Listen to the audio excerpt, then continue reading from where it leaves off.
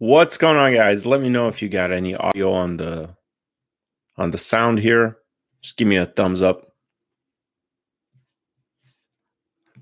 Gonna try to get all these bugs worked out.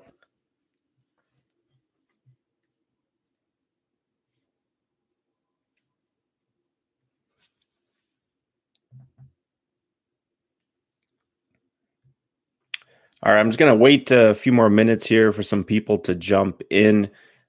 As I'm doing that, I know I said I was gonna start this live stream at 8 o'clock. We're gonna start it a little bit early. I want to give some of you guys some shout outs here. So, Dr. Horn, welcome. Big shout out to you, sir. Young Stalker, we chatted up a little bit here in the chat. Welcome. Let's see who else we got here. RB80, welcome. You're always hitting up my comment section. Paul B, welcome to the live stream. Kevin, our private member. Kevin, what's going on, man? Welcome. What's going on? Antilles17, how are you? Are you guys able to hear me? I'm seeing some thumbs up here from Young Stalker, so I'm assuming the sound's okay. And before, it looks like we got a few more minutes before some more people jump in.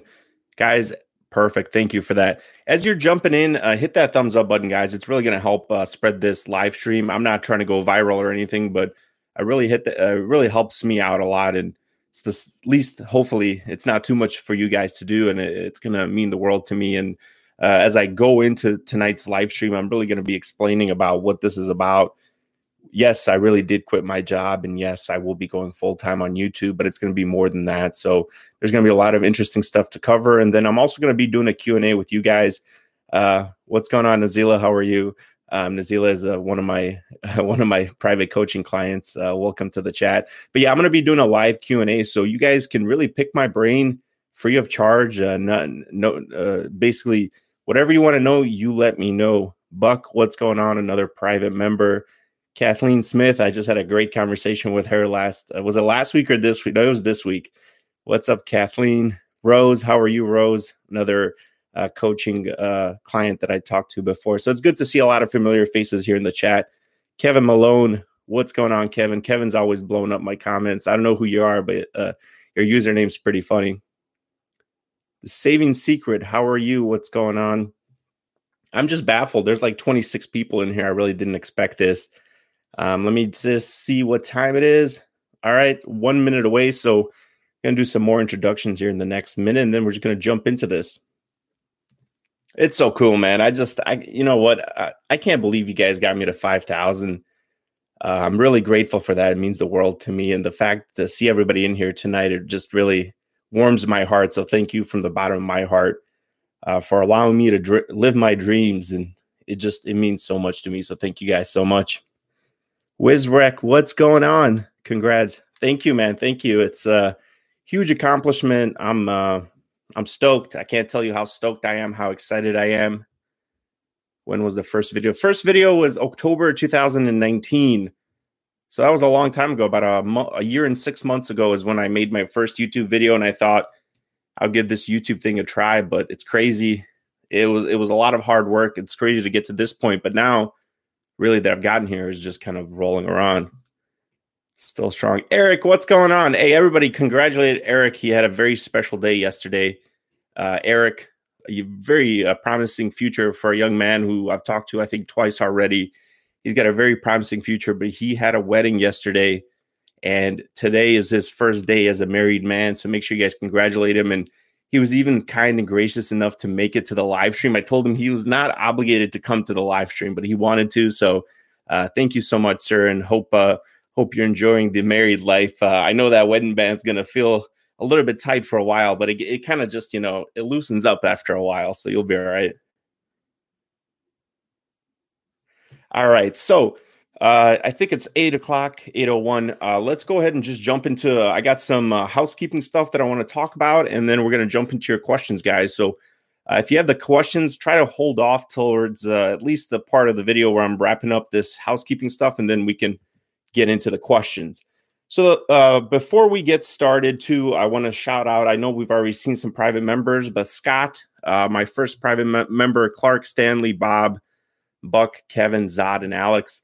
Thank you guys so much for your continued support and allowing me to continue to grow my YouTube channel. So thank you so much. So the first topic that I want to discuss is actually quitting my job. And Young Stocker asked me this earlier. He said, "Are you familiar with the FIRE movement?" So I'll kind of answer his question right off the bat. But yeah, I mean, I did quit my job. It was my full-time job, and I did quit it to become a full-time YouTuber with 5,000 subscribers. So on paper, maybe that seems a little bit crazy, but this is sort of something that I've been working towards. And I'm not part of the FIRE movement, nor am I practicing that crazy lifestyle of, saving every penny or pinching every penny. But I would say for the last 3 years after becoming debt-free, I've been able to save a lot of money, over 50% of my income every year. I've been able to invest it all and watch it grow. And I've gotten to the point where, if you guys have read JL Collins stuff, he talks about the kind of the stages of financial independence. And I'm kind of at the FU or FU money stage. So I got enough money where I can quit my job and hang tight and hang around for 10 years and probably still be all right. I'll be able to pay my bills, but I might need to go back to the workforce. But luckily I have this YouTube stuff, and the whole point was to transition YouTube into a full-time career. I really like educating and talking to people more than sort of going to work and doing whatever work was. So YouTube has allowed me to find not only my passion, but it's allowed me to be able to monetize my passion. And that's something I'm forever grateful for. I think a true calling for me is helping change people's lives. And YouTube is that kind of platform that's allowed me to do that. And you guys showing your support to me have changed my life and allowed me to quit my job and now become a full-time YouTuber. Now, I do want to, because I'm always about full transparency, I'm going to share with you how I make money on YouTube. There's been some comments of people saying, well, you run a lot of ads on your channel or this and that. So I'm going to just go out there and tell you guys how much I make, what I make, and how I make money on YouTube. I show you my portfolios, not really to boast about them, but to show you whatever I say, that's where my, what's that saying? I put my mind, no. Oh my God, I can't, my mouth where my money is or something like that. I forgot the saying now. Anyways, I show you my portfolio to show you that when I talk about low cost index funds, here's my portfolio, my actual portfolio. Here's what I invest in. So when I say, yeah, I quit my job to go full time on YouTube, I'm going to show you what I do on YouTube and how much money I make. So first of all, how do I make money on YouTube? I'm able to make money from basically the ads that you see. It doesn't cost you guys anything. So if you're subscribed and if you're just watching, you might see 1, 2, sometimes 3 ads, depending on the YouTube algorithm and sort of what kind of ads you're supposed to see. So I don't know how all that stuff works, but the way I make money is through you guys watching the videos and you don't even have to watch the ads, just seeing the ads. So that income, when I first got monetized last August, was pretty low. It was like $50-$60 a month. Luckily, I've been able to grow it now to about $1,000 a month. And $1,000 a month might not seem like a lot, but it kind of is for a channel that's got 5,000 subscribers. And now I'm able to consistently make, $1,000 a month or more just off the ad revenue. So that's really the primary way I make my income on YouTube. But then I also do have some affiliate links. I know you guys have probably seen affiliate links down below where you can click on them and sign up for either a Webull account or sign up for an M1 Finance account. Yes, I do get compensated for those as well. So those are not usually heavy compensation. I can't depend on those. I usually make a couple of hundred at the most. Some months I don't make any. And then the last way I make money is through my private memberships. So you guys that are already private members know, but there is a charge for those. I try to give you a little bit of an added benefit than just seeing my videos for free. The private memberships, I really try to engage you guys as much as I can, give you the content that you want to see. And then even now with the Discord, I really want to give you more time with me. So if you have those personal one-on-one questions, we can talk it out. So those are the 3 ways that I make money. And those 3 ways combined right now can pay my bills. So as long as they pay my bills, I don't need to work. So that's the reason that I basically quit my job, is because my business, my YouTube income, all that is self-sufficient enough where I can sort of just pay my bills and be all right. The next thing is I'm also moving. So this background that you see behind me, I don't know if you guys can see, but there's like moving boxes back there. I'm going to be moving here shortly in a month or so. So by moving, that means I'm going to be selling this property. I own this property and I'm going to be have a decent amount of equity in it. So I'm going to be able to kind of roll that equity in and be able to use that as well to kind of sustain myself if this whole YouTube thing falls apart. But worst case scenario, while I'm not fired, if for some reason this doesn't work out, I'm just going to go back and get a job. So it's not the end of the world, but I am moving. We'll be getting out of real estate. I'm just going to go rent. I'm going to take my money while the market is hot. And not that I'm a market timer in real estate, but real estate's a lot of work, and I prefer to travel versus do construction. So we'll be selling this place and moving on. And then as far as the last point that I want to touch on is future content. I'm going to be talking a lot about small cap value stuff. You guys will hopefully see this next video tomorrow. Yeah, tomorrow you're going to see a video about small cap growth versus small cap value. And from there is just going to be small cap value, and more small cap value. I think it's one of those things that I've discovered that I think common knowledge has always been, and the advice I've always gotten is just invest in the S&P 500 because you can't beat it. And I always believed that. And for the longest, I believed that. And then when I finally found, sort of a different way to beat the S&P 500, still using an index fund, but using a small cap value, I said, wait a minute, this is something I should probably tell people. But I want to be very clear, small cap value is not for everyone. So because it's not for everyone, I'm not going to be saying you should invest in it. I would always recommend you own the majority of your money in an S&P or total market index fund and not in a small cap value. But it is going to be something that if you have a long time horizon, like I showed in my last video, what 90 years can do. Well, obviously, we don't all have 90 years, depending on our age, unless you're like 2 years old watching me. But 90 years is a long time. So you got to think that this sort of tilt towards small cap value has to be like that. It has to be 90 years for it to really pay off. So it's really, you're going to be doing it for your kids and your kids' kids, and not really for yourself. Otherwise, if that's too much for you guys, just stick with the plain Jane S&P or total market. That's going to do a good enough job of getting you there. And that is it for the housekeeping stuff. That's kind of what I wanted to talk about. Let me go back to the chat here. Let's see what you guys are talking about, because I'm the man of the people. Whatever you guys talk about, that's what I'm going to talk about. All right. So it sees a lot of congratulations to Eric. Yes, sir. Thank you guys for congratulating him. Let's see here. Jimmy J. Hey, what's going on, Jimmy? Thanks for dropping in. Jimmy emails me quite a bit. I don't know if I should say this. Well, Jimmy told me I could. Jimmy is the guy that I showed his portfolio on, I think 2 weeks ago or last week in one of his videos. So he was the one that I showed his portfolio. Ade, what's going on? How are you? All right, guys. If you have questions too, guys, you can start dropping your questions down below as I'm sort of reading the chat.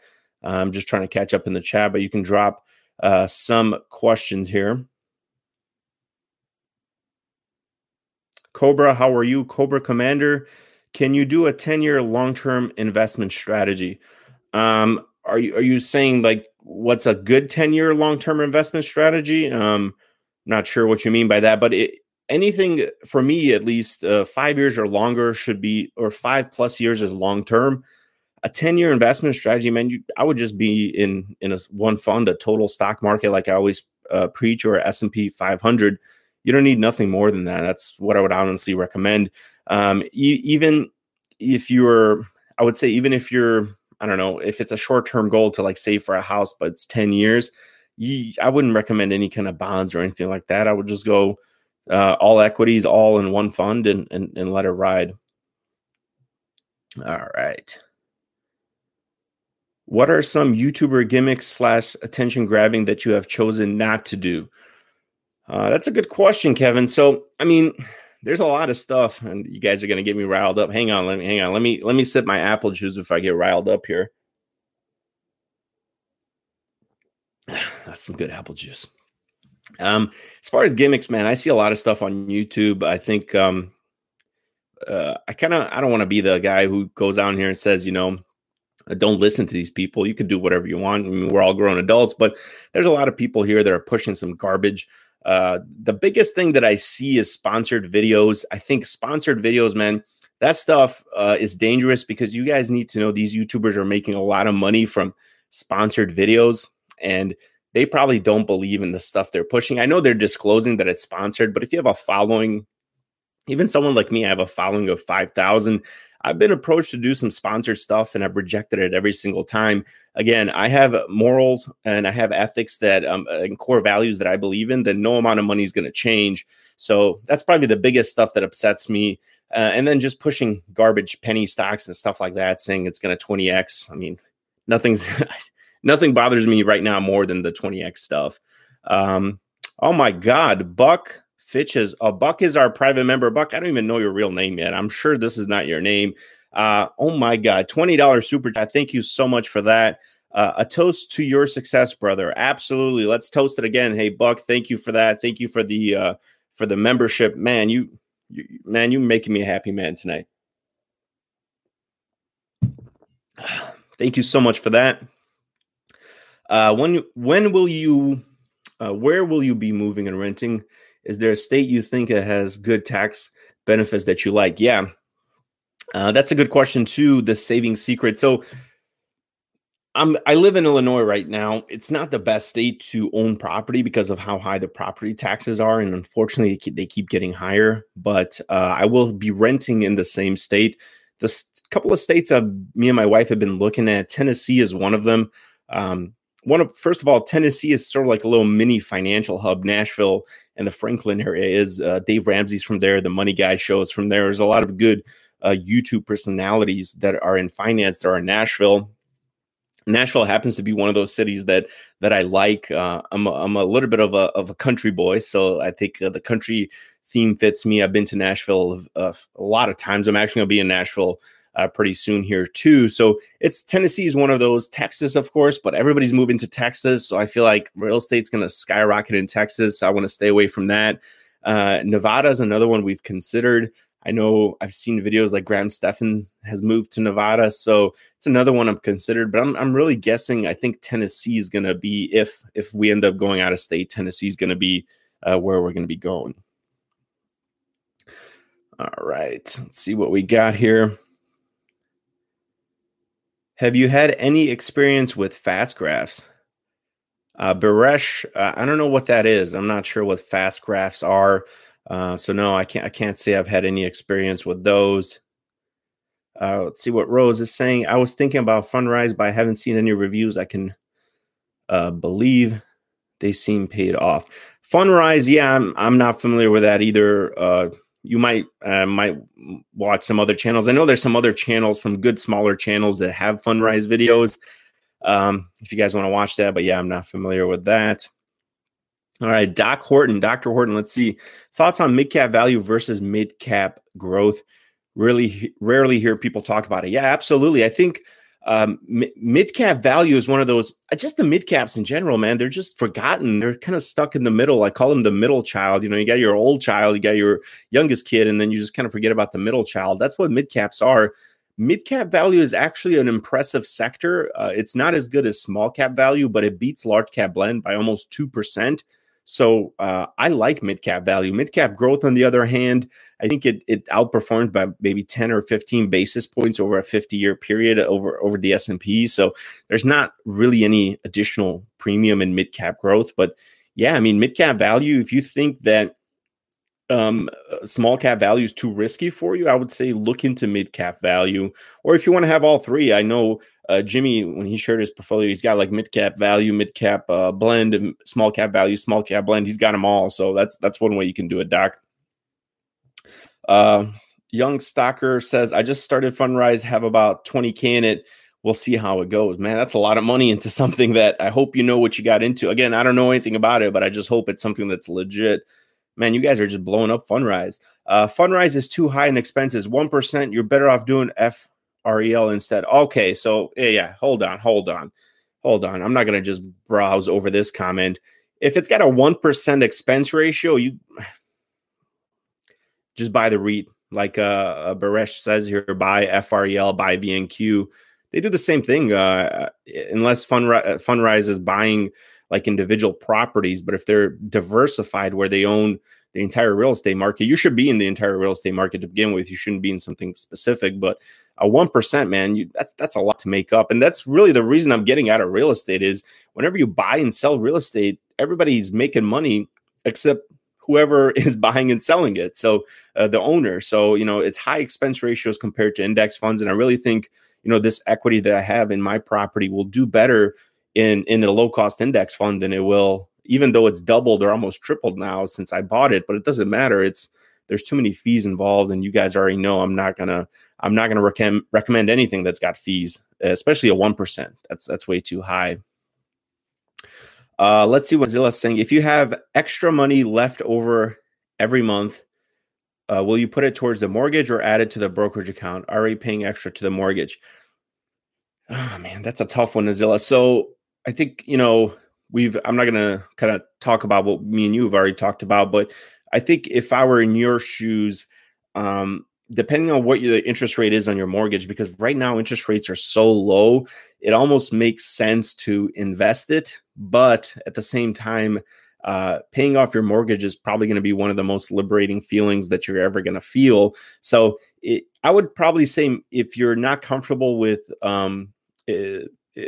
putting it all towards the mortgage, maybe split it up, do 50% extra money towards the mortgage and 50%, into like a taxable account.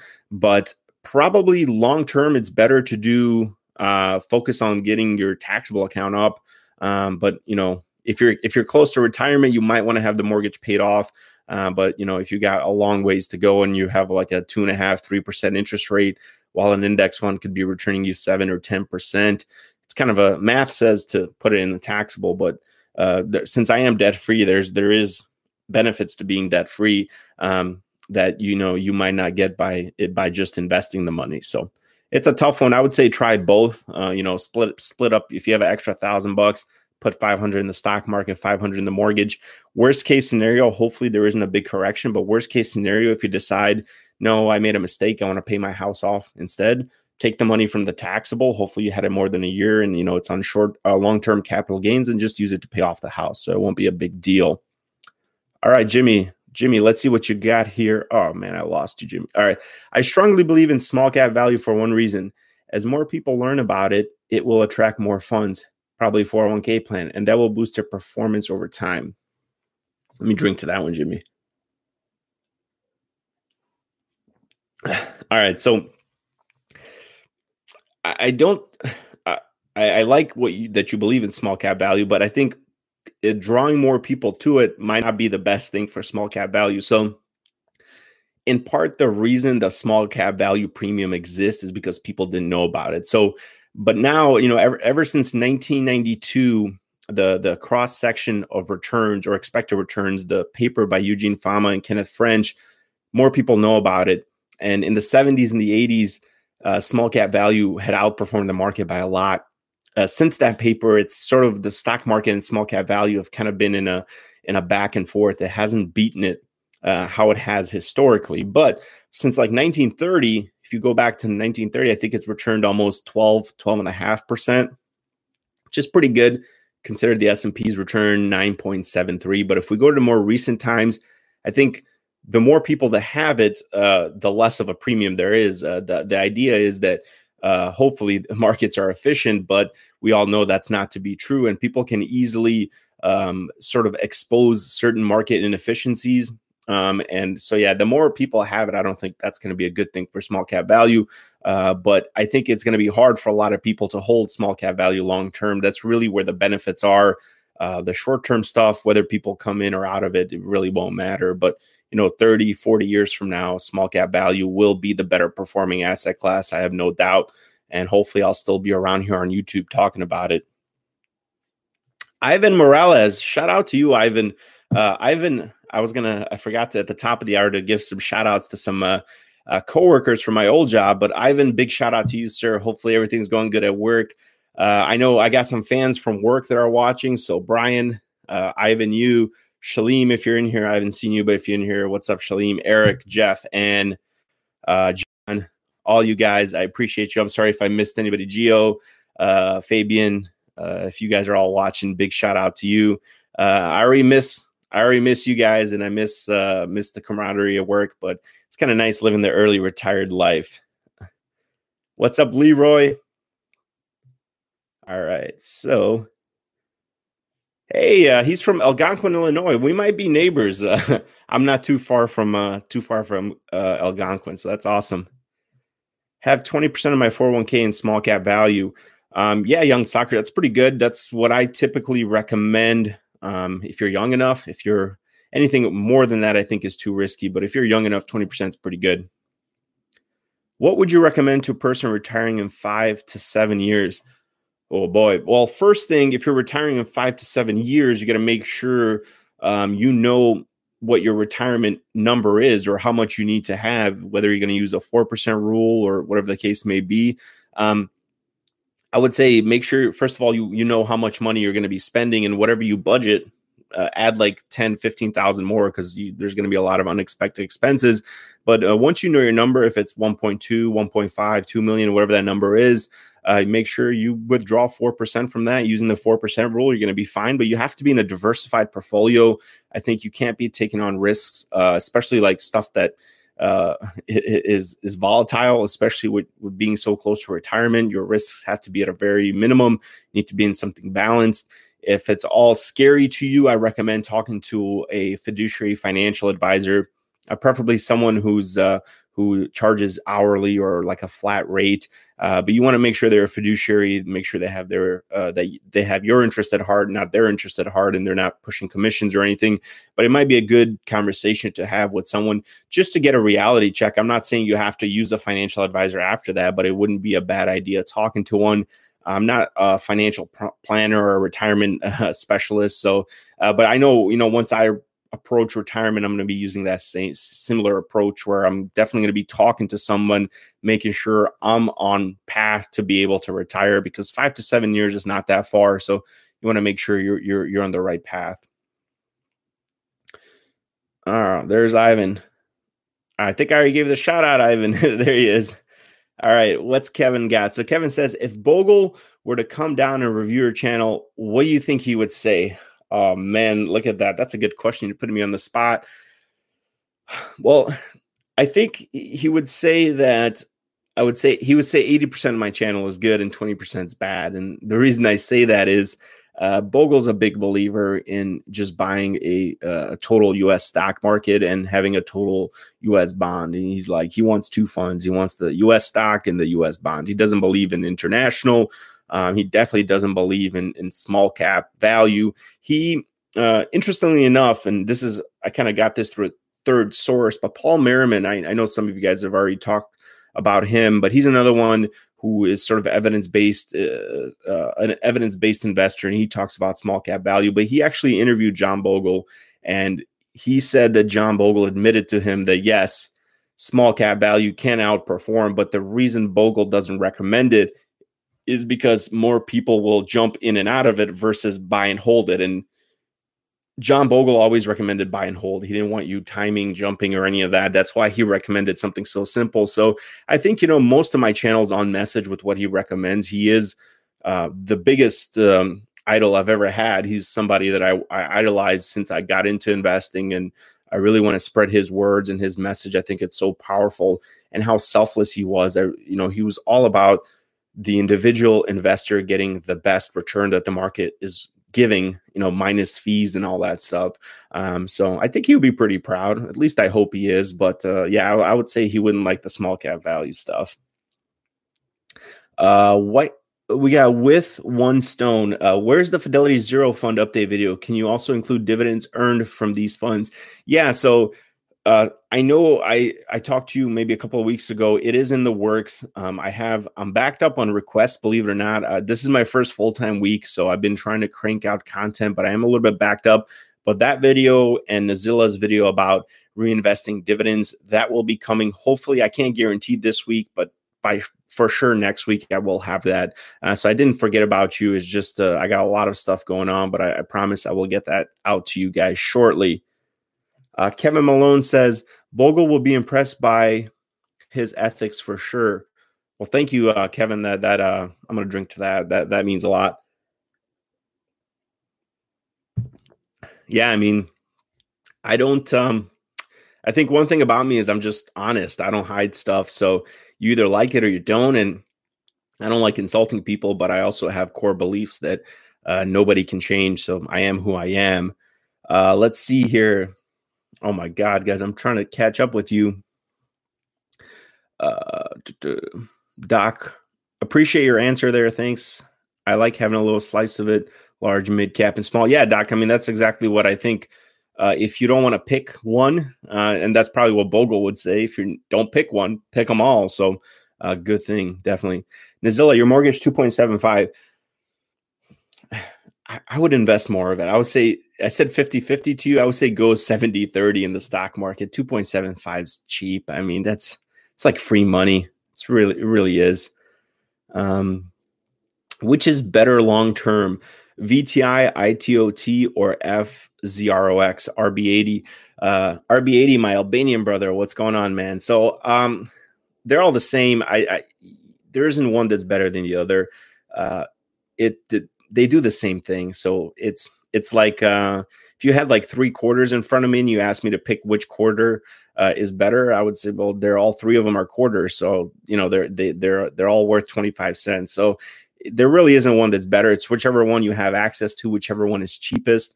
Obviously, FZROX is the cheapest, but it's also the newest. So I'm kind of scared to recommend it. VTI, I think something that Bogle, actually, no, Bogle didn't like ETF. So I guess VTI and ITOT is not Bogle approved either, but VTI is the closest. It's the Vanguard offering. So I would say VTI, something that I own now in this public portfolio, but it's something I've owned in the past before I bought mutual funds when I owned ETF. So I like VTI, but FZROX, man, if Fidelity keeps it around, I think it's going to be a powerhouse. It's going to capture a lot of the market. It's going to have a lot of assets under management just because of the zero expense ratio. All right, let's see. Ryan, for a dividend portfolio, better to invest in single stocks or dividend ETF over the next 20 years, assuming dividend yield is equal between both? That's a good question, Ryan. So I used to be a dividend investor. I actually used to be a dividend investor where I would pick individual stocks, but I quickly realized a couple of things. One, I'm a terrible stock picker, which most of us are, but not a lot of us like to admit. And two, there is no dividend factor that shows that dividends have better expected returns than stocks that don't pay dividends, or basically trying to isolate stocks just for their dividends. There's no evidence that shows that gets you better performance. So for that reason, I would say it might be better to go with a dividend ETF if that's the strategy. I'm not trying to downplay your strategy if that's the strategy you want to use, but something like a VYM for the offering from Vanguard, I think is a good mix. It's like a large cap value fund, and really, if you want to have a dividend tilt, having a tilt in large cap value, I think I forgot what FLCOX pays, but I'm sure it pays more than the S&P 500 because it's more on the value side. So you can just tilt some of your portfolio to a large cap value, and essentially you have a dividend. But to make your entire strategy dividend focused, I don't agree with that. I think it's better to get exposure from growth and dividends. So have some kind of mix, not just focusing on dividends. Hopefully that helps, Ryan. All right. Lewis says, hello there. So I've been thinking, should I fund my traditional IRA to get the tax benefits, then roll over to Roth? I'm investing in index funds after funds hit my Roth. Okay. So seems like you have an income where you've basically been, you're not allowed to open a Roth, if that's correct, because you're talking about putting it in your traditional IRA and doing a backdoor Roth or rolling it over to a Roth. So that's a little bit of an advanced strategy. I'm not really going to tell you to do that or take the tax write-off if you qualify one for the traditional IRA. That's going to be up to you. If you do that, if you're working with Fidelity or Vanguard, make sure you call them and tell them what you're doing. That gets really complicated when it comes to tax time. If it's not done correctly and your accountant doesn't file it correctly, the IRS might come knocking on your door and they might want some questions answered. So, if you're going to be doing that, just make sure, you got somebody helping you out if you've never done it before. But yeah, that's something you can do. I mean, I'm a huge fan of Roths. If you qualify for a Roth straight up, like if your income allows you to max out a Roth, you got to be taking advantage of that. But if it doesn't, and you can do this more advanced strategy with a backdoor Roth that you're talking about, Lewis, take advantage of it, but just make sure you know what you're doing with it. Thoughts on dividend growth investing? I just kind of cover that too with, I think, Ryan's topic. I I might alienate some people, but I got to speak the truth here. It's not, there's no evidence, again, behind it that says that it's better than any other strategy. As a matter of fact, if you look at large cap value, which again, I know they're not all dividend growth stocks. I don't know why I keep going back to that, but the idea is if a company pays that, let's just break it down in a simple. So company A is Tesla, and company B is a dividend growth company. So Tesla does not pay any dividends. It takes the money, it reinvents it back into Tesla, and it grows the company further, or maybe it does stock buybacks or whatever, but it grows the stock price.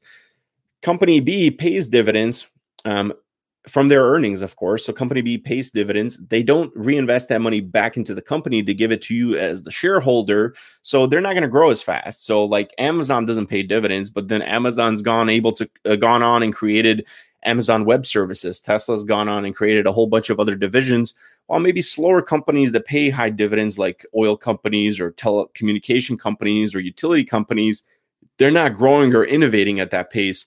And also, 20,000 in the stock appreciate. So let's say a company, this is the easiest way I can do it. So company makes 100,000, the other company makes 100,000.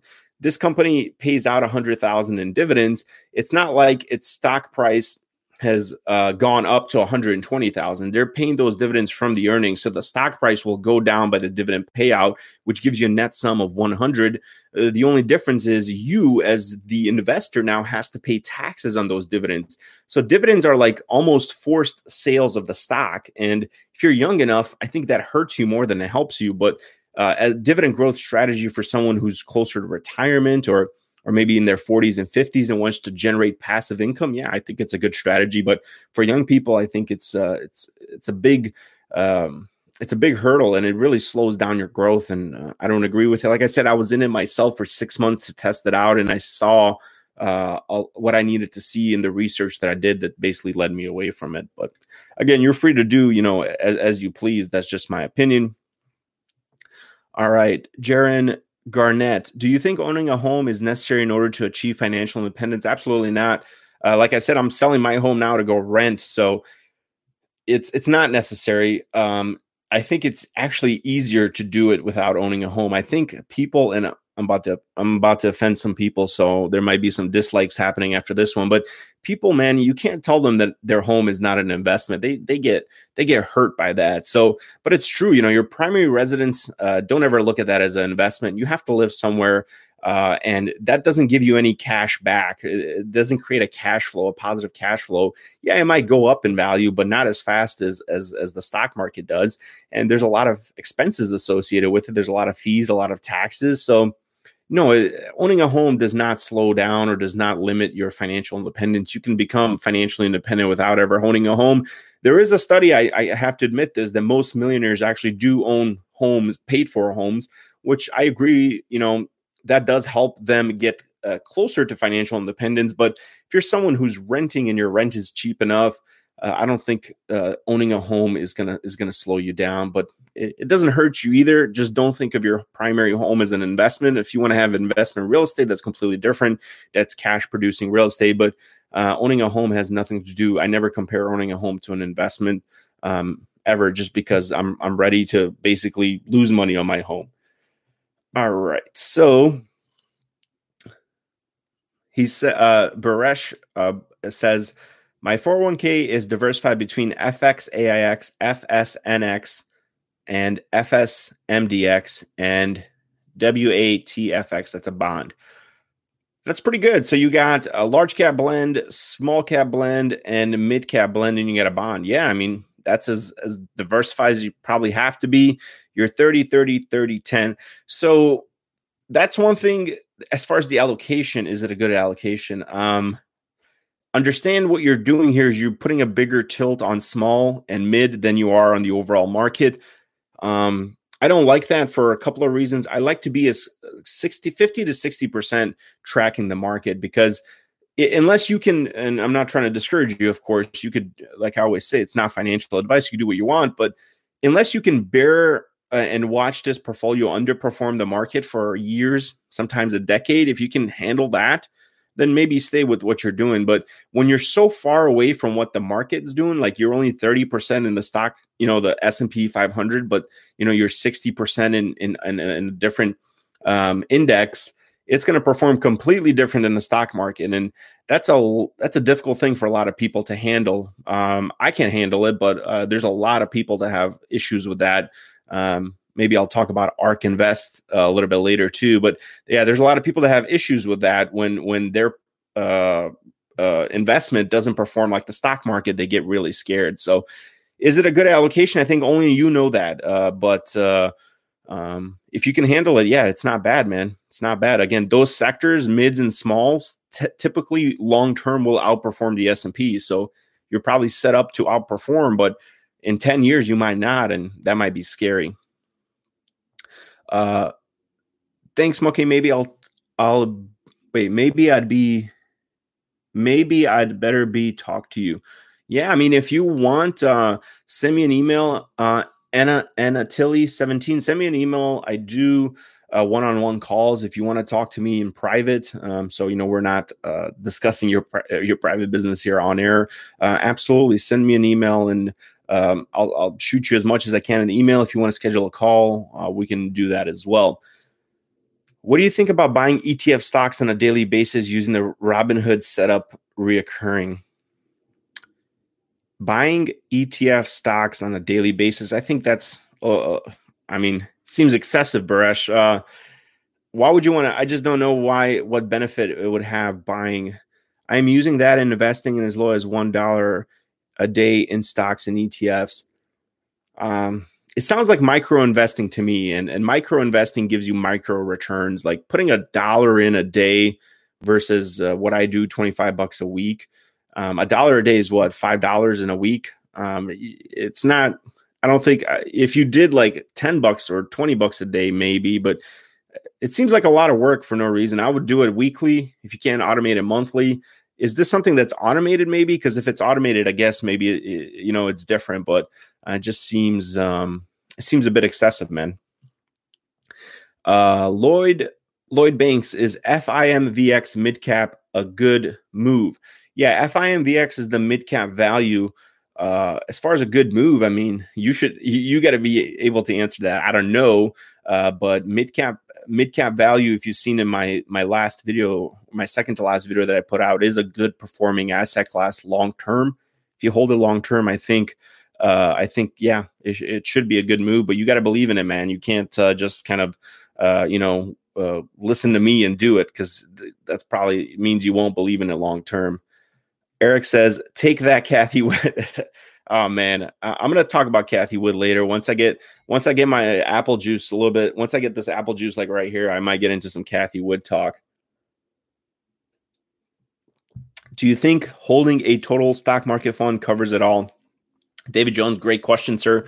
I think it does. Yeah. I mean, I talk about all this stuff on my channel about diversification and all that, but honestly, holding a total stock market fund is probably all you need, unless you have like 2 million or 3 million, or you have millions invested. Then you want to be diversified. But if you have a couple 100,000 invested, there's nothing wrong with just holding the total stock market. It's a simple investment, and simplicity wins over complexity any time of day.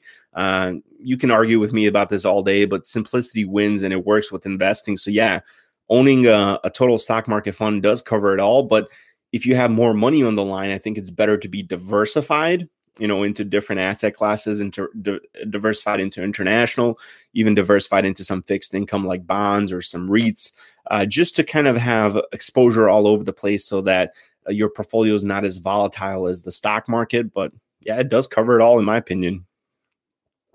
You keep teasing us with that mug. Hey, Stanley made it in here. Stanley, I thought you were going to be on a flight. He says, when can we buy that merch? All right, so I don't know if my supplier is watching, but she's the one that made me this mug. It's like a one-off, but it's coming. Now that I'm full-time, I got to work something out with her to where we can get the production rolling on some of these items. So there will be merch stuff, I promise. Just bear with me a little bit longer. I'm still kind of trying to get all this in order, but yeah, we're gonna get some merch out. And if we can get to 10,000 subscribers here, I'm going to be doing some crazy giveaways with this merch stuff too at 10,000. So make sure you watch out for that. And you guys in the private member side, you guys will definitely be getting some merch from me once we get there. Let's see what Lloyd Banks here says. What you suggest as an account for kids, 529 plan or a custodial account? I would say probably a 529 plan if you plan for your kids to go to college. Not even college, but even like vocational school will be fine. A 529 education savings plan. Now, those are through the state. So depending on the state you live in, if your options are terrible in there, I'm talking about like most of these should have some kind of index fund. Fidelity, I know, has a lot of information on 529 plans. If you want to go to their website, select your state and see what investment options are available. But if you have a low cost, broad-based index fund option in your 529, it's better to take advantage of that, as well as the tax benefit. A custodial account, I would say something like a custodial Roth IRA for a kid that earns income, and like a 15 or 16-year-old that earns income would be great. But of course, you can't open one of those unless your kid earns income. So that's one option I could do for a custodial. Otherwise, you would just do a regular taxable custodial, which would probably be the last thing I would look at. All right. Ryan says, mainly talking for bridge account purposes. Thanks, Monkey. Okay, yeah. So, yeah, I mean, that makes sense then, Ryan. Yeah, if you want to have a dividend growth strategy in a bridge account, I can see why that makes sense if you're trying to pursue FIRE or retire early and you need or will want that that passive income to live off of. Absolutely. For something like that, that makes sense. As long as, you're not investing in that in every single account, but for your bridge account, that would make sense. Doc says, for Ryan, I prefer individual stocks versus dividend ETFs because a lot of dividend ETFs are cashing yields. With individual stocks, you pick world-class companies, buy when they're on sale. Yeah, I'm not going to, Doc, you know how I feel about individual companies. I'm not going to comment on that. What is your favorite non-financial YouTube channel? Oh, man, non-financial. I watch a lot of financial YouTube channels. Kevin, you put me on the spot, man. I'm trying to think through my subscriptions here. Who do I follow that's non-financial? Actually, I don't think I have a channel that I follow that's non-financial. That's how nerdy I am in this stuff. I'm trying to think now, but oh no, there is the guy. I forgot his name. I don't follow him anymore. He's the guy that makes those package thieves videos where he like packages some kind of robot and it spits out glitter and everything for the package thieves. I forgot the name of his channel, but a really interesting guy. I think he's like an engineer and he makes good stuff, but he would be the one. I forgot his name now. And then I used to follow a lot of trucker vlogs. Trucker Josh was one of them. I used to be a truck driver before I became a financial guru, if you will. So I used to follow a lot of trucking vlog channels, motorcycle vlog channels when I was heavy into riding motorcycles. But I don't follow those guys anymore. So, but yeah, those would be some guys. George Schneider says, I am convinced that you are better off putting a lot of your money in the stock market, preferably in tax advantage accounts, than owning a home. Yeah, I mean, I'm going to agree with you, man. I think it's a myth that people think that home ownership is this thing that appreciates. I think I've read the statistic on average when you add all the costs, your primary, now again, I'm not talking about investment property. You guys that have investment property or own investment property, absolutely. I'm not talking to you guys, but your primary home that doesn't produce any cash flows. Speaking of that, where is this guy? So read this book, guys. Read this book and you'll get to what I'm trying to say. This is Rich Dad Poor Dad by Robert Kiyosaki, but it's your primary residence because you have to pay. You get to tax deduct some stuff, but for the most part, all the expenses fall on you, but you don't get any income unless you rent out your spare bedroom or something like that. Or like in me, I'm using my spare bedroom. In my case, I'm using my spare bedroom to record videos for my business. So yeah, I get to have a little bit of an added tax write-off, but otherwise, if you're just living in it, it doesn't produce any income and it costs a lot of money. So yeah, home ownership, it's a myth that, home ownership is a good investment. Mei Yang says, should an 18-year-old invest in a little bit of part-time income into a Roth to learn how the market works or just continue saving towards college? Wait, let me read that again. Should an 18-year-old invest a little bit of part-time income into a Roth to learn how the market works, or just okay. So your 18-year-old has a part-time job and they're making some income. My advice is going to be different than most people, but I hate debt. So if your 18-year-old school is taken care of, which it seems it's not, because you're saying savings towards college still needs to happen, I would say save for college. I know the power, and I showed in the last video of what 90 years can do of being invested in the stock market. And the longer you're invested, the more money you're going to make. But debt will really hurt in the long run more than any of that stuff. So I would say save towards college. Once you have enough saved towards college, then anything extra, yeah, absolutely put it in a Roth. Most people might tell you to put it in a Roth and maybe go take out a student loan, but as we've seen, some people have student loans for 20, 30 years. I think that hurts their wealth building more than the, $1,000 or $500 they put in their Roth at age 18. That, again, while it has a huge potential to compound, it's never going to make up how much that debt over 20 years will drag you down. And Mitt made it. She says, I'm late. And it's all right. You're always commenting on my stuff. It's okay that you're late. Let's see what Eric says. Oh, man, I lost it again. You guys, I'm so behind here. I'm trying to catch up. Eric says, should one have both a Roth IRA and traditional IRA at the same time, maxing out both accounts? If so, is the max at $6,000 for both accounts or each? That's a good question, Eric. No, you cannot max out both of them at $6,000. So the IRA max is $6,000 income, depending on your income. But if you want to have a Roth or a traditional, the government doesn't separate those out. Both of them combined can only be up to $6,000. If that's the case and you qualify for a Roth, your income qualifies for a Roth, I would do the Roth first before the traditional IRA. It's good to have traditional IRAs. I still have some. I'll be moving mine. I had a 401k with the employer that I just left. I'll be moving that into my traditional IRA here shortly. So I use it for that. But no, you want to be maxing out the Roth. I wouldn't worry about the traditional. But it's good to have in retirement all three. It's good to have a taxable, a traditional, and a Roth. So you can kind of play around with your income and you can say, well, this year I made a lot of money, so I'm not going to pull from my traditional. I'm going to pull from my Roth because that doesn't count as income. So stuff like that is good to have. Let's see. David Jones says someone 5 to 7 years out should check out the Retirement Manifesto blog. Yeah, I'm not familiar with it, but yeah, I mean, if you're that close, I agree. You got to have some other people, that are kind of guiding you at that point. Here comes Scott, private member Scott. Cheers to you, sir. Checking in. Congrats on your retirement. Congrats, Scott, as well. Thanks, man. Thanks for your continued support. I'm going to drink to that one. By the way, guys, we're approaching the 52-minute mark, so I'm having some fun. If you guys are having some fun, keep the likes coming. I see there's like 58 people. Honestly, thank you so much for all of you guys. I'm going to keep rambling. So if you guys like it, keep liking the video. The more likes I see, the more I'm going to keep rambling and answering your questions here. Milton Maldonado says, my 401k is in a 50/mid and 50 in a date fund. What do you think? 50 mid. I don't know. What do you mean? Like a mid cap? 50 mid what? As far as a target date fund, I think it's fine as long as it's an index target date fund. I don't have any issues with it unless you're like 20 or 30 years old, and those things are a little bit too conservative for my taste. But for most people, a target date fund is fine.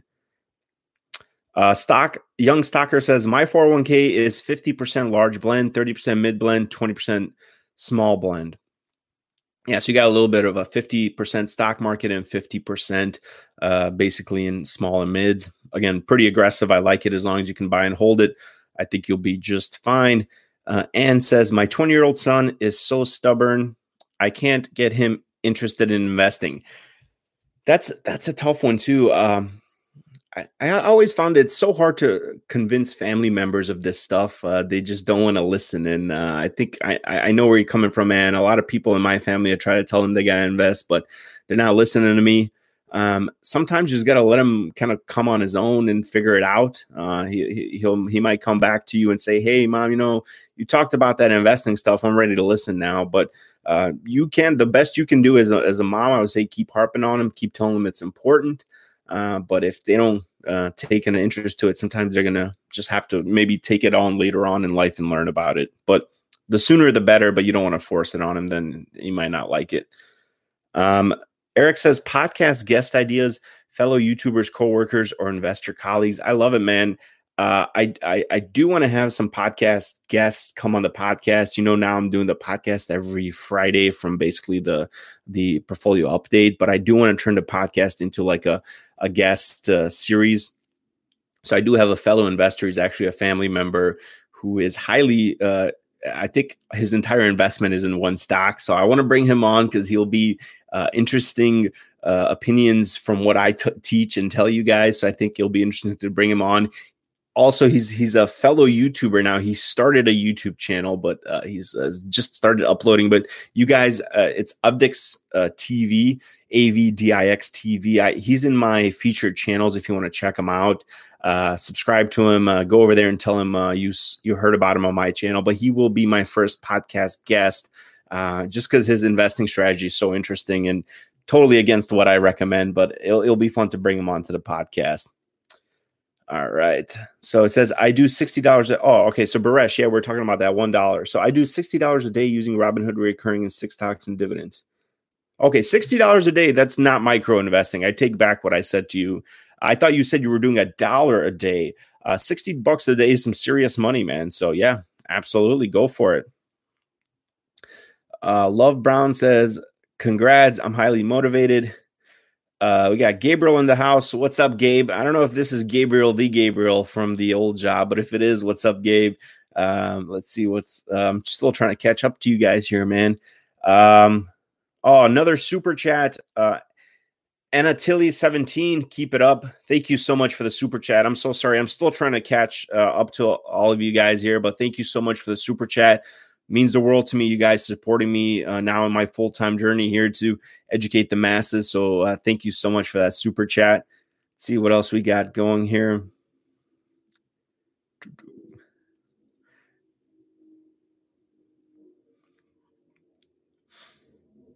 What's your favorite Fidelity mutual fund? Are the zeros worth it? Toby, that's a good question.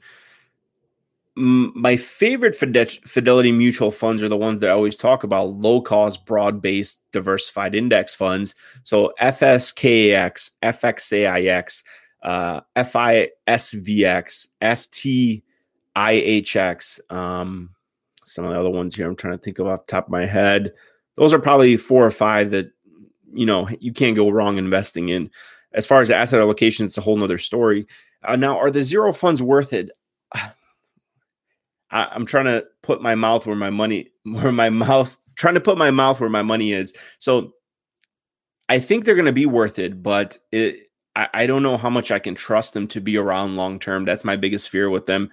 In my traditional IRA, I have converted it to the zero funds because I do believe that the expected returns are going to be this much better than FXAIX or FSKX because of the 1.5 basis points that they charge.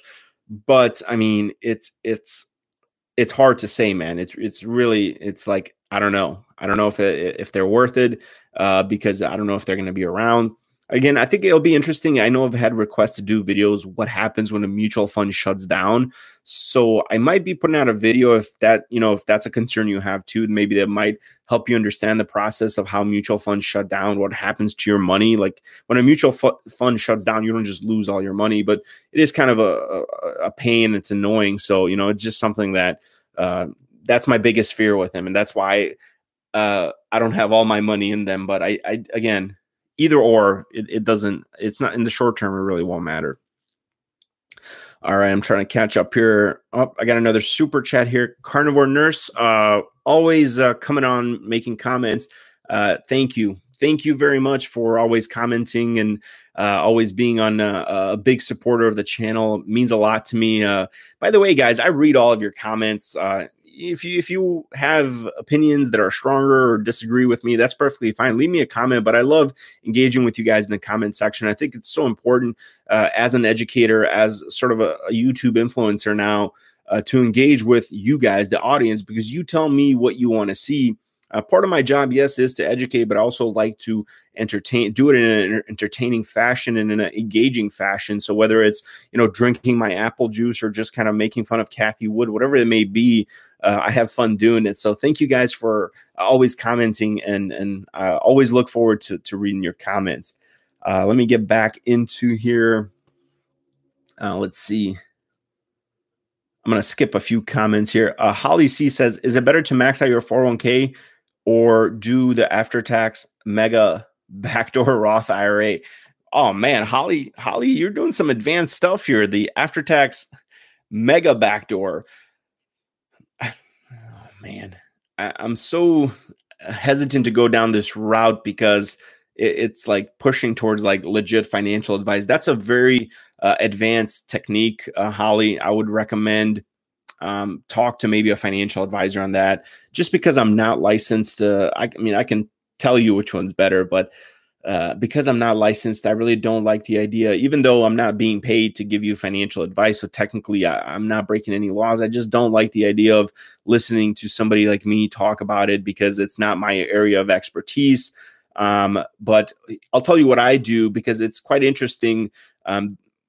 We have between me and my wife, I don't have a 401k anymore, unfortunately, because I'm self-employed, but I'll be getting a solo 401k here for myself, for my business. But my wife has the after-tax option, which is sort of beneficial if you're already maxed out your 401k. But I feel like if you haven't maxed out your 401k, focus on that, and then worry about the mega backdoor after that. But that's just, again, not financial advice, and maybe work with somebody who's a professional who does those, because it's pretty complicated stuff and it's so easy to mess up. So absolutely.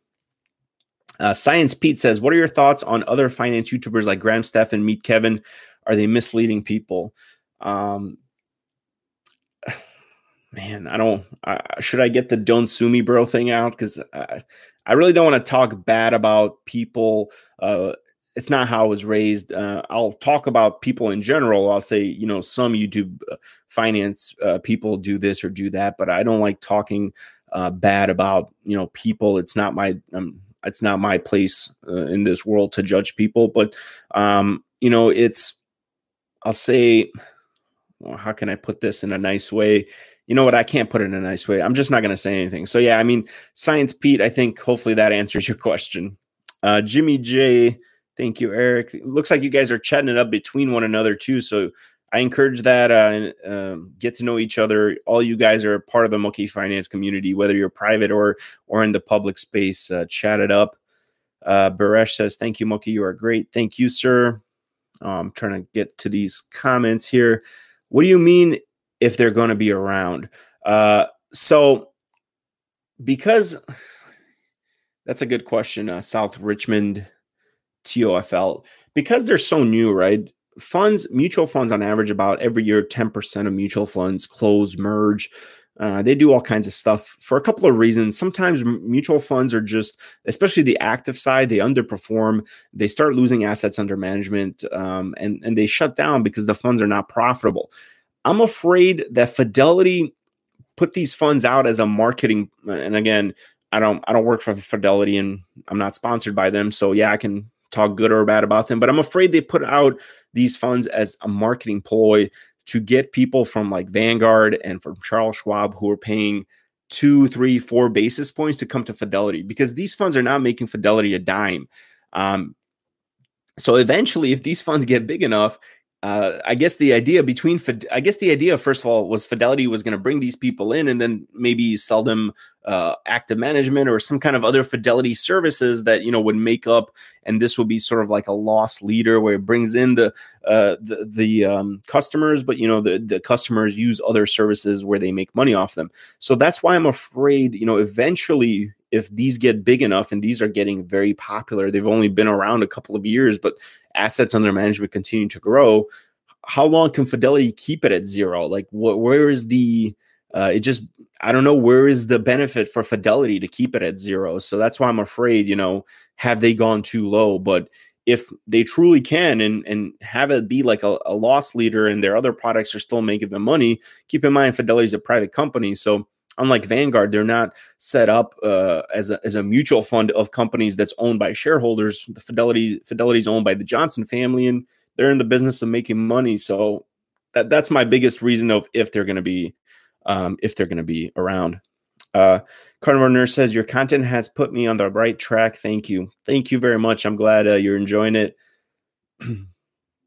All right, let's see here. Book recommendations, your podcast recommendations, financial movie reviews, Wolf of Wall Street versus The Big Short. Oh man, I got to write some of these down. These are some great stuff. You know what, Eric, send me this stuff in the Discord. That way I can screenshot it. These are definitely good recommendations for the podcast. If you follow Moki, you can sleep well at night.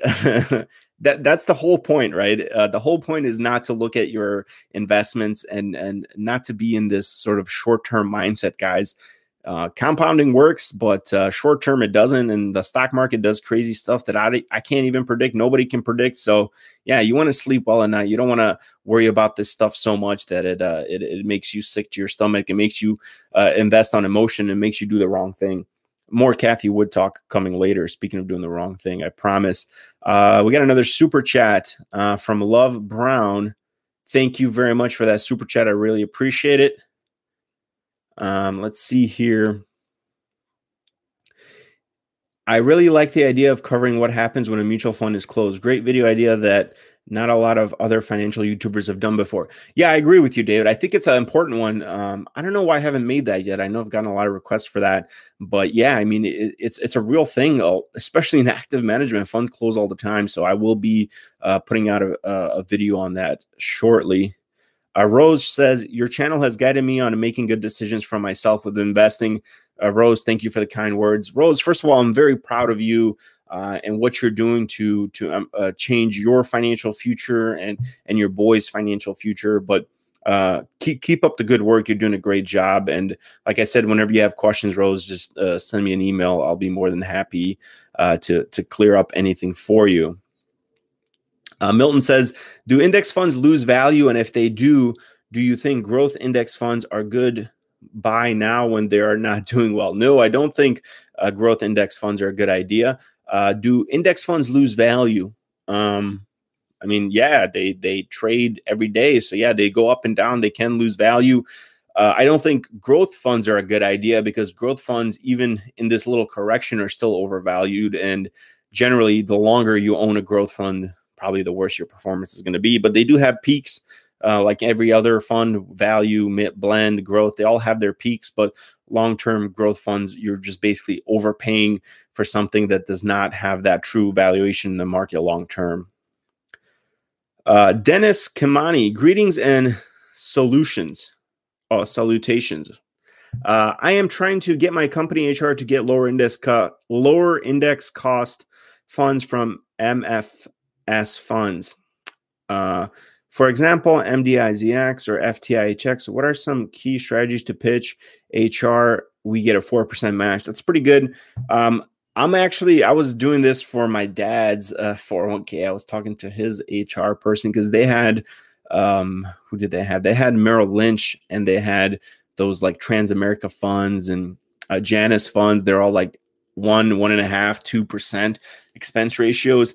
The way I like to pitch it is, at least how I pitched it is, this is something that's going to benefit the employees and will actually be used for one of the pitches that the company can then later say in their benefits packet. You know, they have 401k investments in low-cost, broad-based index funds.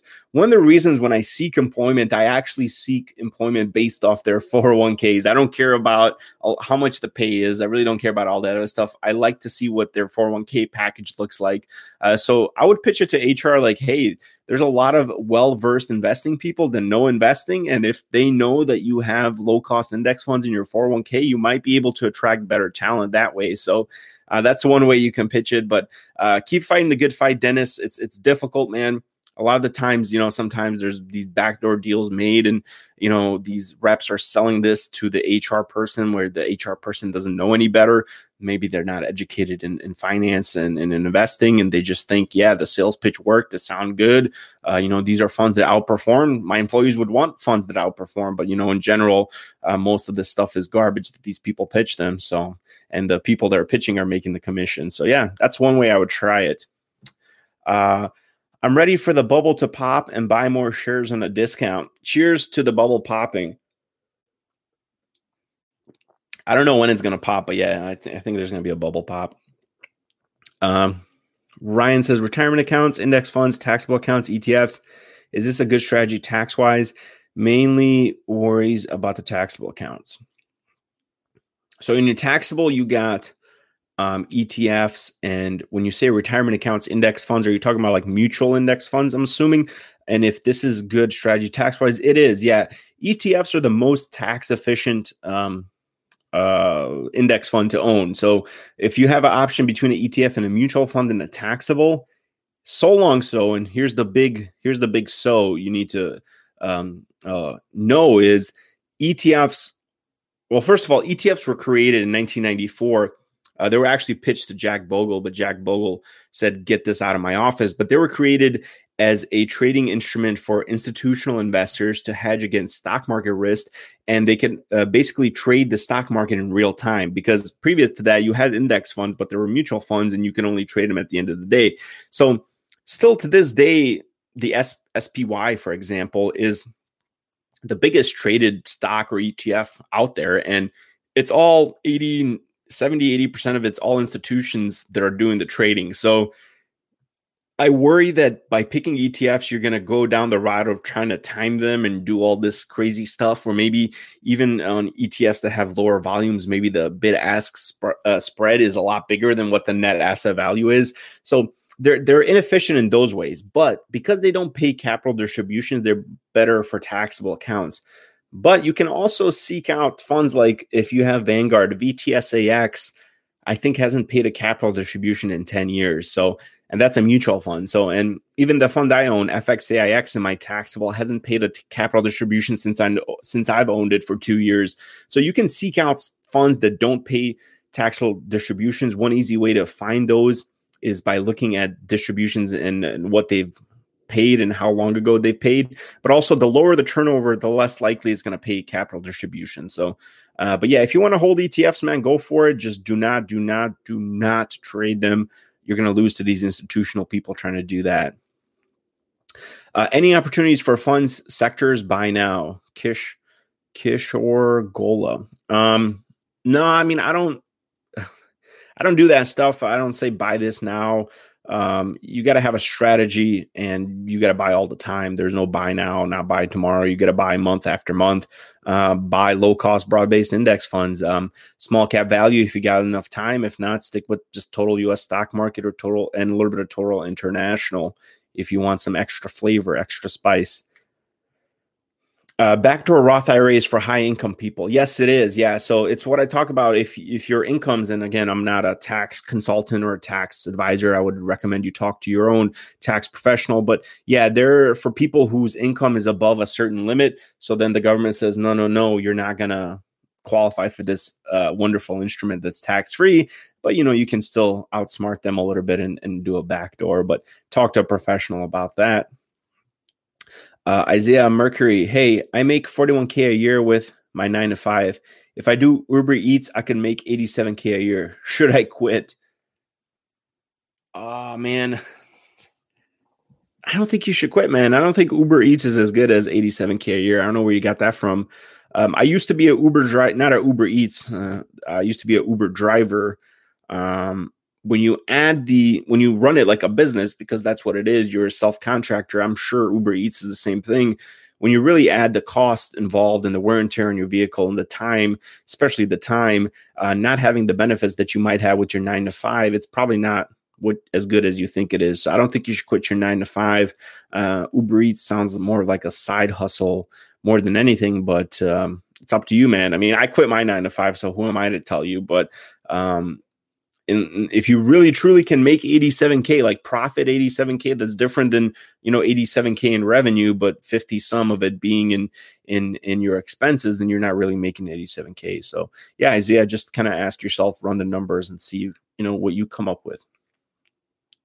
DEK Outdoors, big commenter on the channel. What's going on, man?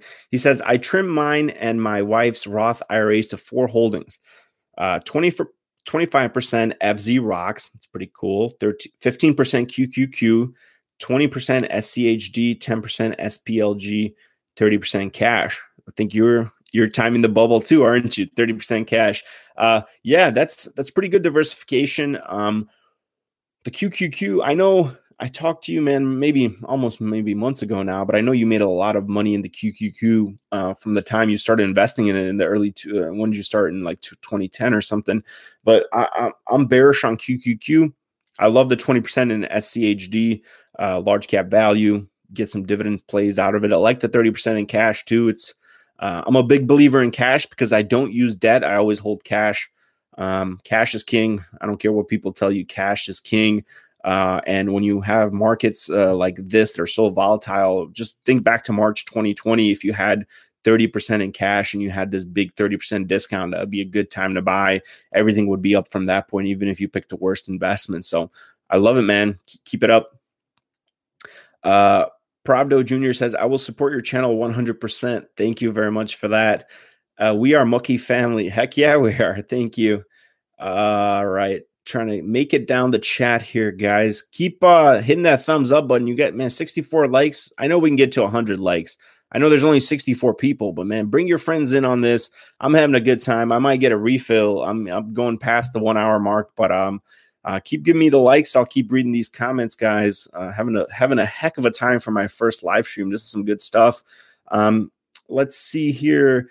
Carnivore Nurse says, maybe one day you can do a video on different custodial accounts for our children, 529 versus ESA versus UTMA versus custodial Roth IRA. That's a good question. Or a suggestion. I'm sorry. Yeah, I'm definitely going to consider doing that. I think Fidelity has some great options. So yeah, I'm going to definitely do a video like that. If you can breathe, I suggest you to keep working.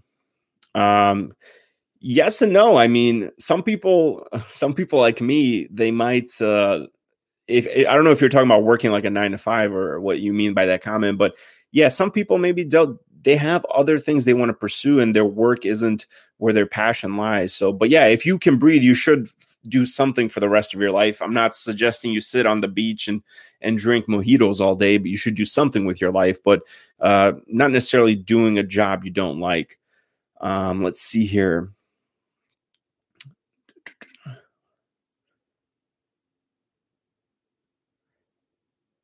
The zero funds attracted me to jump into FBOTX. So yeah, their marketing employee worked. That's what I was talking about, man. So they're trying to get, and again, I can't, they're a business, so I can't talk bad about them. I mean, it's their business. They can do whatever they want.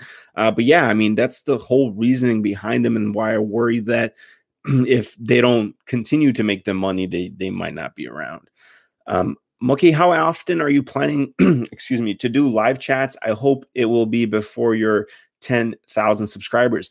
You know what? So I didn't have any plans in mind. I wanted to do this special one for 5,000. I was expecting maybe 10 people to show up. I mean, I'm seeing 62 people in the chat right now. My God, you guys have blown my expectations out of the water. So I'm not going to make any promises yet because, I told you I'm in the transition of moving. But I'm going to try to do more of these live streams. We're not going to wait. I know we're not going to wait till I get to 100 or to 10,000. I'm going to do one well before that. But I would like to do them like on these Sunday nights or, if you guys got nothing better to do, come chat it up with me. I think they'll be fun. So there will be more in the future. I can promise you that. All right, let's keep it moving here. May Young says, can't people use zero funds as a way to get into investing and then switch out to a more established fund once they have more money? Yeah, they can. I mean, the thing with mutual funds, like in your example, you said, can they buy FZ Rocks and then switch to FSKX? Well, first, if you're doing it in a taxable account, it's not tax efficient. But because mutual funds, you could buy fractional shares very easily. I know FZ Rocks trades at like 13 or 14 bucks, and FX CAX trades at like 100 something. But it doesn't matter because they both are the same fund, and you can buy them both basically with fractional shares. So it doesn't matter which one you pick. So it's kind of, I guess you could make that argument, but I don't really see one way or the other. Kathy Woods is helping inflate the massive bubble. Man, you got me. I haven't finished it yet, so I can't talk about Kathy Woods, but yeah, it's you guys are warming me up for Kathy Wood talk. David Jones says, keep in mind Vanguard has the patent that allows them to not pay capital distributions, but it will expire in the near future. I did not know that, David. So maybe that's why VTSAX doesn't pay capital distributions. I didn't know that they had that patent. So that's interesting. Thank you for sharing that. That's something I'm going to look into, actually. I have a Vanguard account, so I should have known that. Dr. Horton says consistency is key. Absolutely. Scott says, first of all, take a drink of your apple juice before you answer. What are your thoughts about Bitcoin? Can you do a video on your thoughts? Oh, I need apple juice for this one. I'm going to do 2 sips of apple juice. That's some strong apple juice, Scott. Man, Bitcoin. I'm going to try to be nice again because I think I've been mean enough to some of these investments, but I don't understand it, Scott, so I don't invest in it. And that's really one of those core philosophies that I talk about. If I don't understand something, I'm not going to put my hard-earned money into it. It's just plain and simple. Bitcoin has done some amazing numbers that probably the S&P can never do. And that's great if you were an investor in it. But to jump in on the hype train is the same thing that I tell people not to jump in on Kathy Woods and some of these ARK funds after they've made their money, because what generally happens is what goes up tends to come back down. Reversion to the mean kicks in and people lose money. And this happened in Bitcoin in, I think, 2017, and it's probably going to happen to Bitcoin again. But then you're listening to an opinion from a guy who doesn't have any skin in the game. So my opinion is worthless, but I don't like it. I don't like it one bit. I don't invest in it. I don't understand it. It's too complex for me. And I need to put my money in stuff that I understand. And that's why I put my money where I do with index funds. Do you see Fidelity offering crypto exposure? I do. I think these big platforms need to get on it. Again, maybe they're waiting to see if people are going to get really serious about it, but they're probably going to get on the crypto train.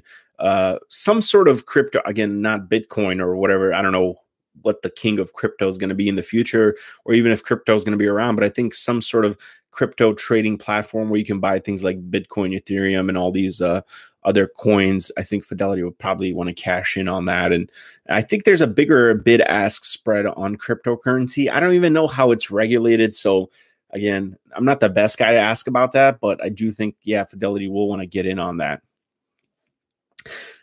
What's the biggest overvalued sector right now? Mid-cap growth, large-cap growth, Milton. Basically the field that Kathy Wood is in, mid-cap growth, large-cap growth. That's the biggest overvalued sector right now. That's all I'm going to say. Ryan says, yes, the funds I have in my Roth are Fidelity Index funds. No worries. No worries here about trying to time ETFs. I have my taxable set up on auto deposits. That's it, Ryan. That's the way to do it. Yeah, man. Keep doing the ETF stuff. Then you're doing a good job there. And I don't think ignore what I said about ETFs. You're doing the most tax efficient way possible there. All right. Let's see. Interesting point on the index funds not paying capital distributions. I didn't know that. Monkey speaks, we listen. Yeah, and listen to what David Jones said there about Vanguard having some kind of patent. Again, I can't verify that, but I would definitely look into that. I'm going to look into that myself since I'm a Vanguard. I have a Vanguard account.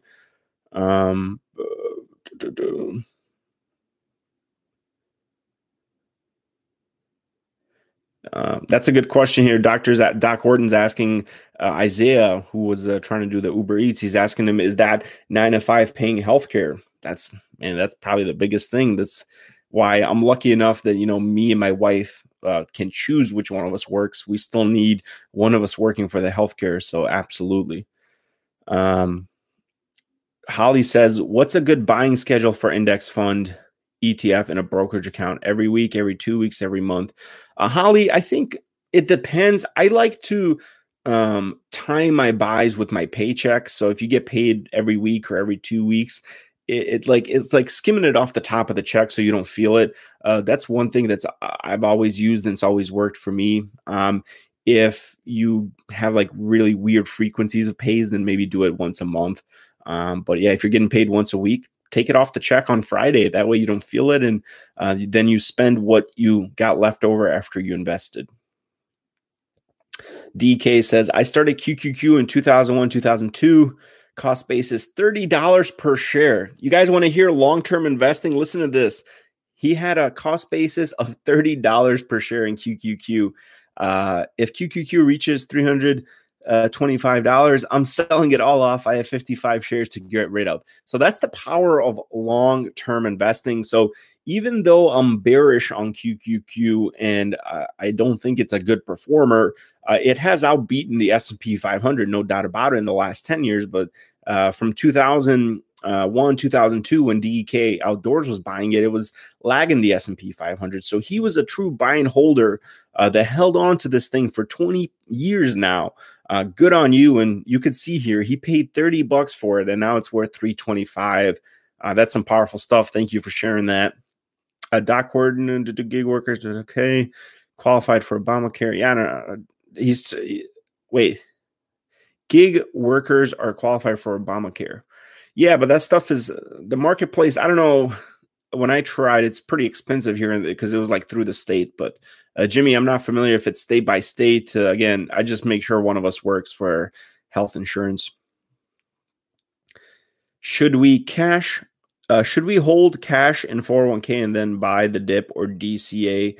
For 401k, I don't like holding cash in the 401k because it's supposed to be like a long-term investment. If it was like a taxable account and you want to hold cash in there, that's fine. But yeah, I'm all for dollar cost averaging into 401ks or any kind of retirement accounts. Refill the apple juice. Yeah, I mean, I'm getting kind of low on the apple juice, so we're going to be needing a refill here shortly. Jimmy J says, I always have health insurance. Yeah, I mean, you got to have health insurance, man. That's the biggest reason. That's all these investment stuff. If you're not covered and, get some unfortunate medical circumstances, you're going to have some expensive medical bills that can really eat up your hard work on the investment side. So health insurance is so important. Storm B28 says, are total market funds okay to hold in taxable accounts?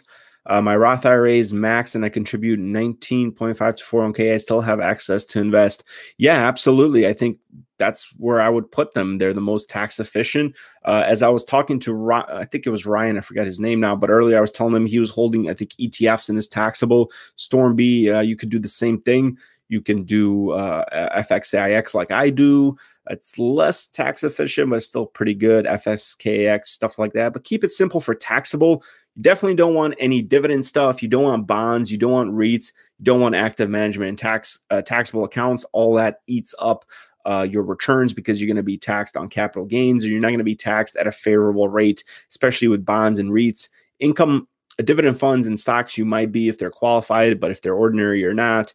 And active management, those capital distributions will just eat up your returns. So yeah, stick with index funds in your taxable. All right. I'm drinking the low sugar apple juice with a little bit of apple cider. Cheers to you, man. Cheers to the low sugar apple juice. All right. Jesse K. Hey, what's going on, Jesse? You're a big commenter on the channel. I definitely recognize you. I'm near Franklin, Tennessee. Can you do a meetup there with all your Tennessee followers? Man, I'm in Tennessee for a specific reason. Jesse, email me. First of all, guys, let me know in this chat how many of you guys are near the Nashville area. But email me and we can talk about it. If we can get a decent amount of guys together, I can maybe free up an hour to do like a lunch or get a drink at a bar or something like that. Drink some apple juice with me. I think it'll be fun if we can get enough of you guys. I still I got some plans that I'm going to be doing, some business that I need to tend to down there first.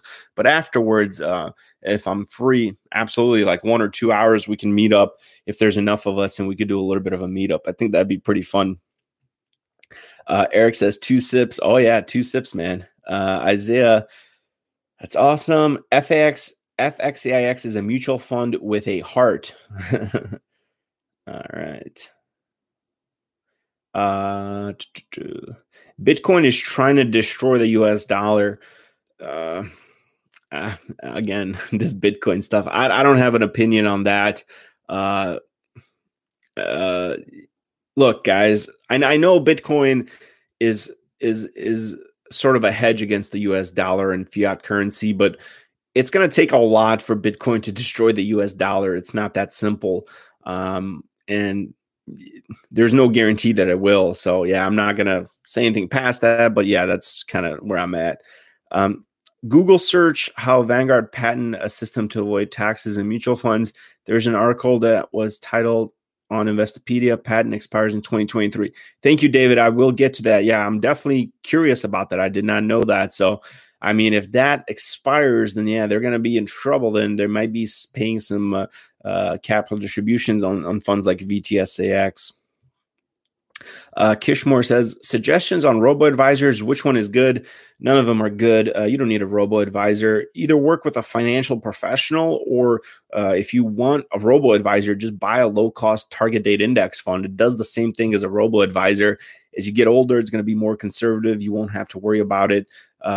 That's the route that I would go for. David Jones, you're near Nashville too. Oh man. So we got 2 Nashvilles. Any other Nashvilles out there in the chat? Hit me up or send me an email after this live stream, and we'll see what we can make happen down there while I'm in Nashville. Terrorists use cryptocurrencies, technical and organizational barriers and future threats. I don't know what that is. Nazila says, thank you, Monkey, for this great session. Thank you, Nazila, for watching. Yeah, I've had a blast. I know I'm approaching the 1:30. I'm running low on apple juice. We're going to be wrapping it up here shortly, I promise. But thank you guys so much for sticking around. Kevin Malone says, definitely do this again. Time to go to sleep on the East Coast. Thanks, Smokey. Good night to everyone. Good night, Kevin. Eric, good night, guys. Good night to you, Eric. Again, congrats on the big day yesterday. I'm so happy for you, and looking forward to following you and seeing all that future growth. So with that, guys, yeah, we're going to be wrapping it up here. I ran a half an hour more than I should have, but it's been a blast. Thank you guys for coming on board and watching me rant. And it was so fun meeting all of you here in the chat, reading your questions, and hopefully giving you guys some sound advice. It's been a lot. Thank you for sharing your knowledge, my friend. Yeah, absolutely. Thank you for sharing your QQQ story. I think that was pretty impressive stuff. But yeah, we've had a long enough live stream here, so I think I'll be ending it here. But thank you guys again from the bottom of my heart to helping me get to 5,000 subscribers, to helping me live my dream where I can now live stream here and engage with you on a whole nother level that I never would have had time to be able to. So cheers to all of my followers, all my subscribers. Thank every single one of you so much. And until next time, guys, remember, move obstacles, keep investing.